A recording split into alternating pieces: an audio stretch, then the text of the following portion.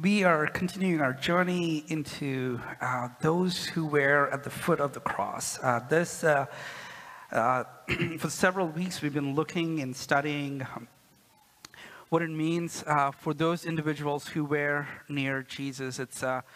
And we're drawing our inspiration from a book written by Amy Jill Levine about witnesses at the cross.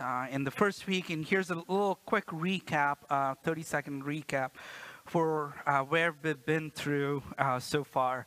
The first Sunday we looked at Simon of Cyrene, and we focused on what it means to deny ourselves and follow Christ. And as Simon of Cyrene was seen as an example who was there walking with Christ, carrying the cross and following Jesus. And the challenge for us was that we would deny ourselves and follow Christ. That we would deny ourselves and follow Christ. Many times we looked at different scriptures where we give excuses as to why we don't want to be with Christ, or we don't want to do it right now, and we try to postpone it and give other excuses. And Simon of Cyrene gives us an example of what it means to carry the cross and follow Jesus. And then we looked at the other victims who were there, the other two individuals who were there next to Jesus being crucified. And sometimes we have identified them as the good thief and the bad thief. The good guy said, "Remember me in your kingdom." And the not so good said, "God, if you are truly the Son of God, save yourself and save me as well." And the challenge for us was sometimes when we are going through difficult times, when we are faced with challenges that we just cannot bear, we need to offer those prayers. God, help me now. And God can take those prayers. And last week we looked at the centurion. And we looked at what all the things that he saw and did as he journeyed with Jesus at the cross. The centurion was present when Pilate was there, and when Pilate washed his hands and condemned Jesus to die. The centurion was there listening to the conversation that Jesus was having with these two other victims who were right next to him. The centurion was there when he heard the conversation that we read today.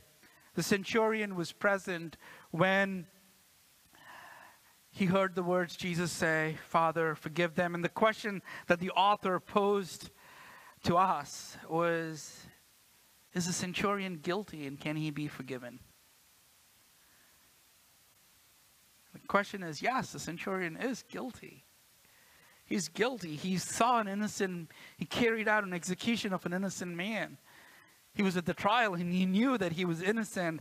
But I think the challenge for all of us is we all find ourselves in the footsteps of that centurion, that we are all guilty. Yes, the centurion is guilty and should not be forgiven. And so are you and I.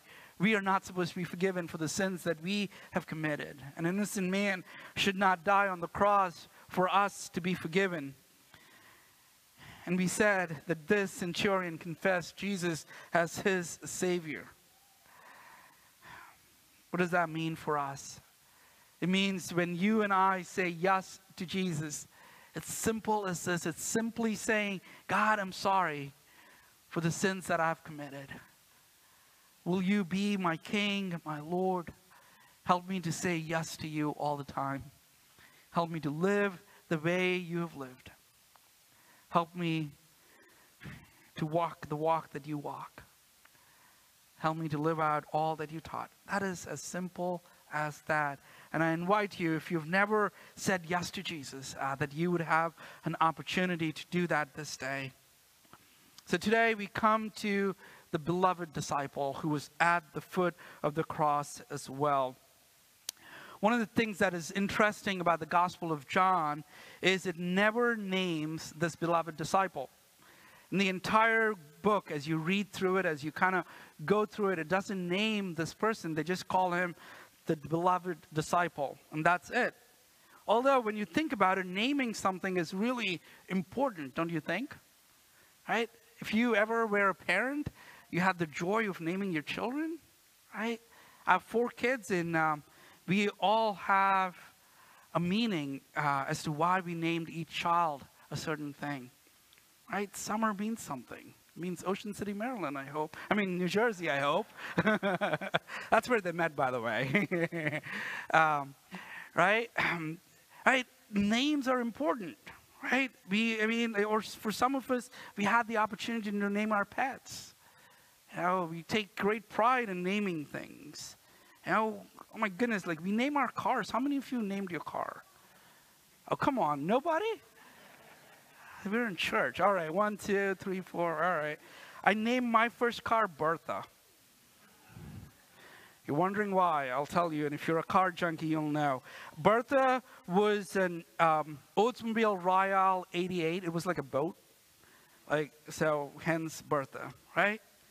Not only do we like to name things, but we like to give names, we like to give labels to some of our relationships as well.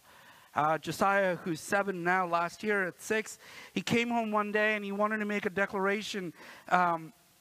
He wanted everyone to know. And he came up to me very proud and he goes, "Dad, I have something to tell you." I said, "What is it, bud?" And he said, "Dad, I have a BFF. Do you know what BFF stands for? Best friend forever." I was like, "All right, who's BFF? Like, all right, like you have a good friend. Like, what's his name?" He goes, "It's Oscar." I was like, "All right, Oscar's a great kid. His parents are wonderful people." And about 6 months ago, he walked into the house, made another announcement. "Dad, I have a BFF." I said, "Dude, don't you already have one?" He goes, "Yeah. Apparently you can have 2 favorites." I don't know. Like, so anyway, now his new BFF was Philip. And Philip's a good kid, great parents, right? We love giving labels to relationships that we are in. And we like labeling people as well. And sometimes labels are given to us as well. To each one of us, we are given some sort of a label.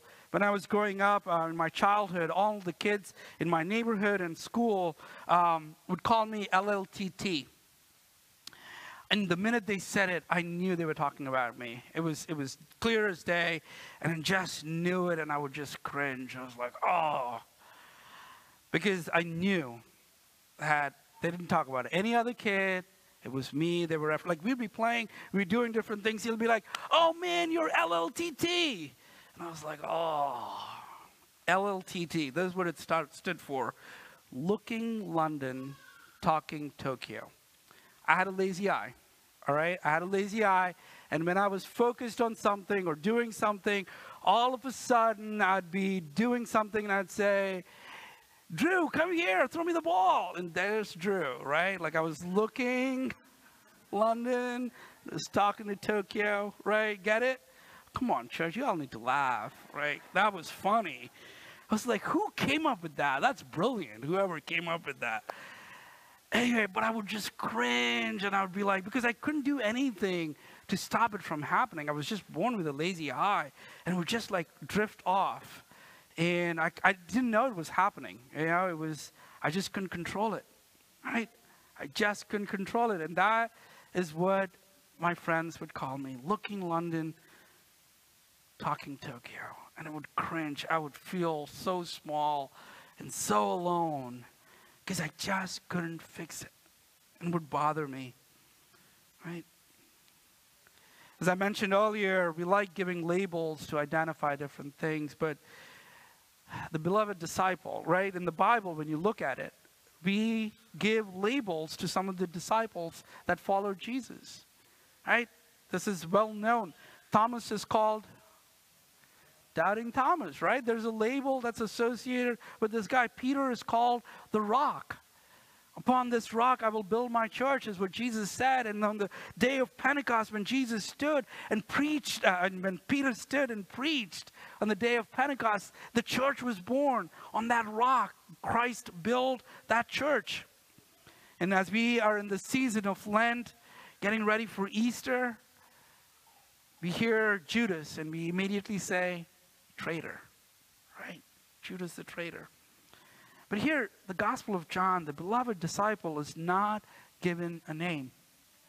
the first time we are introduced to the beloved disciple, we all think it is John, by the way, because it says the Gospel of John. I think he was writing in third person and didn't quite refer to himself. The first time we see this beloved disciple is John chapter 1, verse 35 to 40. And here, there are two disciples who are following John the Baptist, and they were kind of following John the Baptist, and they see Jesus being there, and they start following him.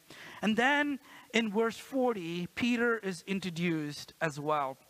And then again in John chapter 13, verse 23, we hear that the beloved disciple was sitting next to Jesus, the disciple that Jesus loved. That's what it says right there. One of the most memorable dinners that Jesus could have ever thrown, and the beloved disciple was sitting right next to him. Amy Jill Levine kind of asks a question, kind of pokes fun at the story, and says, do you think Jesus had a favorite disciple if he was sitting right next to him? Did Jesus have a BFF? Right? Or did Jesus have a BDF, beloved disciple forever? You know, that's my acronym for the day. Y'all can copyright it, use it whenever, make mugs out of it. Right? Did he have one? I don't know. As I said, anytime anything significant happens, the beloved disciple is there. In the courtyard, when John chapter 18, 15, at the high priest's courtyard where Jesus is in trial and they're all talking about it, and here we see that the beloved disciple was there along with Peter. And then we see that the beloved disciple is always around near Peter. As I said earlier about the Last Supper that Jesus had, Peter is always kind of around him. One of the images that we have for the Lord's Supper is the one that is painted by Da Vinci, where Jesus is sitting at a high table and all the people are kind of sitting in front of him as if Jesus was kind of taking a selfie or something like that. Like, you know, everybody's sitting up front and people are there. They're kind of like posing for the camera. But that's not quite what happened. If you can put this slide up, Jesus was actually sitting at a table called triclinium. It's essentially a table that is three sides. So you can see on one side that John was sitting right at the bottom, and Jesus would have been in the middle, and the one next to him would have been Judas. And this would have been very low to the ground. And some biblical authors say that during this time, you can kind of read the story of the Last Supper as if Jesus was putting his head, as he was sitting on the ground, that he was putting his head on John's shoulder, that he was so close to him. And then we see, as I said, we see always Peter close to where Jesus was. And you see when the beloved disciple shows up after the resurrection story, Peter and the beloved disciple have a foot race to go to the cross. And they try to find it. One place where you don't see the beloved disciple is at the foot of the cross. The beloved disciple, one place you don't see Peter is at the foot of the cross. Everywhere else, whenever Peter is mentioned, the beloved disciple is there, except for the foot of the cross. This is what we read in John chapter 20, verse 25. Near the cross, Jesus stood with his mother's sister, Mary, wife of Clopas, Mary Magdalene. In verse 26, this is what we read today. When Jesus saw his mother there, and the disciple with whom he loved standing nearby, he said to her, "Woman, here is your son." And to the disciple he said, "Here is your mother." From that time on, the disciple took her into his home. See, Jesus is entrusting his earthly mother to the beloved disciple. From that moment on, the beloved disciple took responsibility and care for the mother of Jesus. See, in the midst of this great tragedy, despite all the challenges that Jesus is facing,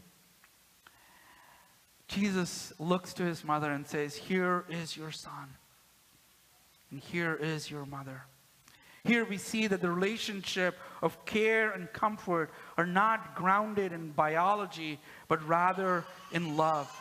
The image, when I see this, of the disciple continuing to care for Jesus' mother, I'm reminded of Jesus' teaching from John chapter 13:34. It reminds me that Jesus said, "Love one another as I have loved you." And that's essentially what the disciple is doing here. The beloved disciple is doing here. A biblical scholar named Thomas Slater says that when Jesus named the beloved disciple to take care of his mother, he was essentially saying that you are my successor. Everything that Jesus owned and had was given as an inheritance to this beloved disciple. And after this story is over, we see Jesus dying on the cross, and he's put in a tomb, and on the third day he is risen. And Christian tradition kind of identifies the beloved disciple as one of the first people there, along with Peter. And then there's another mention about the beloved disciple in John 21:24, where the beloved disciple is said that he would not experience death, and many scholars wonder why that was put there. Maybe the community that was retelling the stories of Jesus and rehearing those stories wanted their beloved disciple never to experience persecution from the Roman Empire. We don't know what the meaning of those words are, but the beloved disciple is mentioned in that light, that he would not experience death. So the question for us to ponder this morning for all of us is, you can say, "Pastor, it's great that you're talking about the beloved disciple. We think it's John, as the Christian tradition says. Sounds like a wonderful person. Maybe he's Jesus, his favorite disciple, or beloved disciple forever, BDF." I'm glad you shared all this information with us today. Thank you for doing the research. So what? So what? So what's the point? Yes, the beloved disciple sounds amazing. Was there with Jesus all through, unlike Peter who ran away. Started right at the early of his ministry and walked with Jesus till the point of his death. And even at resurrection, we see the beloved disciple. So what? So what? I'm glad you asked that question. So what? I started out today by talking about the labels that people put on us. Those labels that we wear that just cut us to our core. Labels that make sure that we are aware of the inadequacies that we have. The labels that we put on ourselves that say that it is not, that we are somehow not enough. Another question that I want us to ask us this morning is, yes, people put labels on us, but are there any labels that you are putting on yourself? What labels are you wearing today? Are you wearing labels of insecurity? Labels of self-loathing? Having a sense that you are unworthy, not good enough?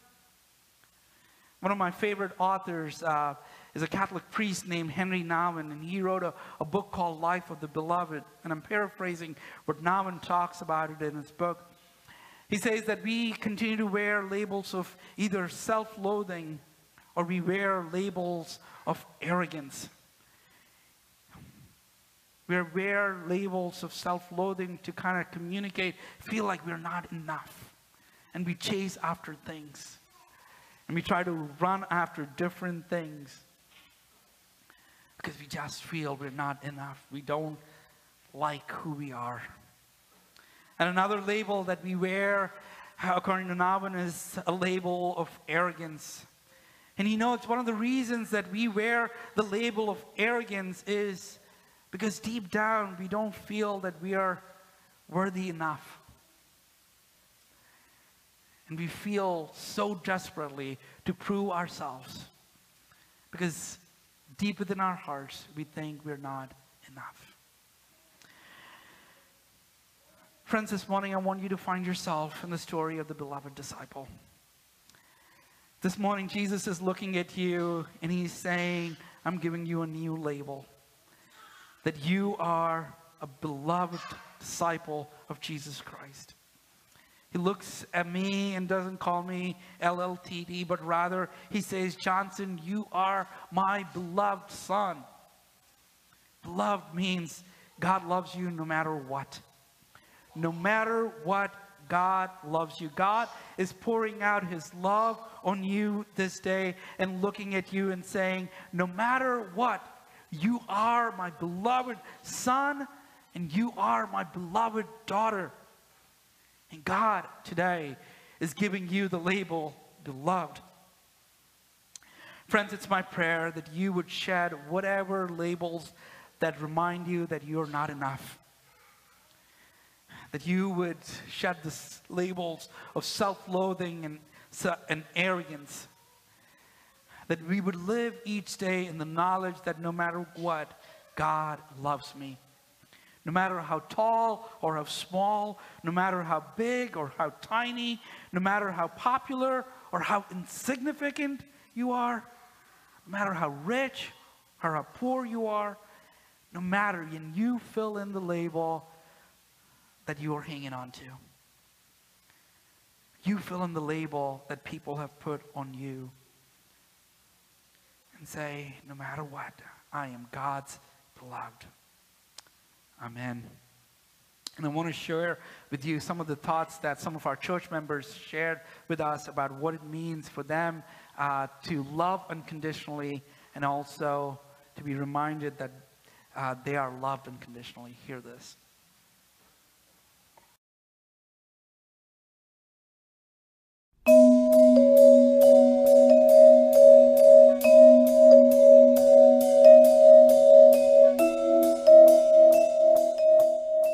So I believe unconditional love is showing somebody love during the hard times and the good times, and it doesn't feel difficult to do, and it doesn't feel like it's your job to love somebody, but rather loving that person comes so simply, and it's just easy for you to love that person.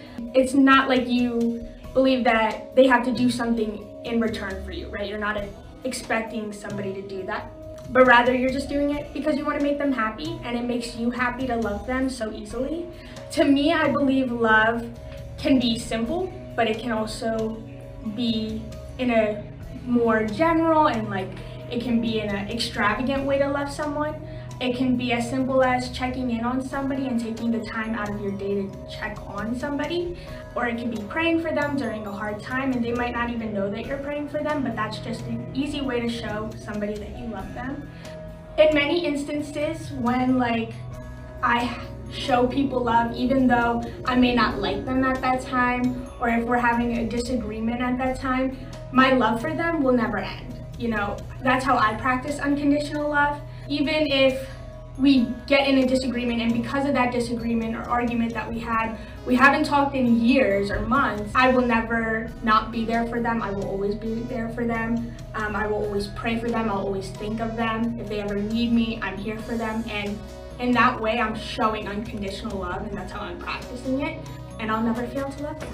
I've been asked to give a description of unconditional love. In my opinion, that only comes from God himself. That is the only person who can truly, in my mind, share unconditional love for us. What is love? Love is, besides that trite statement about never having to be sorry, love is really kind of this ability to see beyond a person's faults, to really just care about them. It's sacrificial. It's caring about other people more than caring about yourself.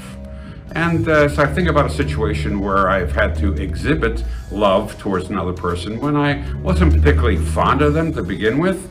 Well, as a social worker, I've certainly had many clients where this has been the case, or as a dean at the university, whether it be disgruntled students or many times disgruntled faculty, I've had to push beyond my own reactions to that and to unconditionally love them at all times, even when initially I didn't particularly care for their actions or their attitudes.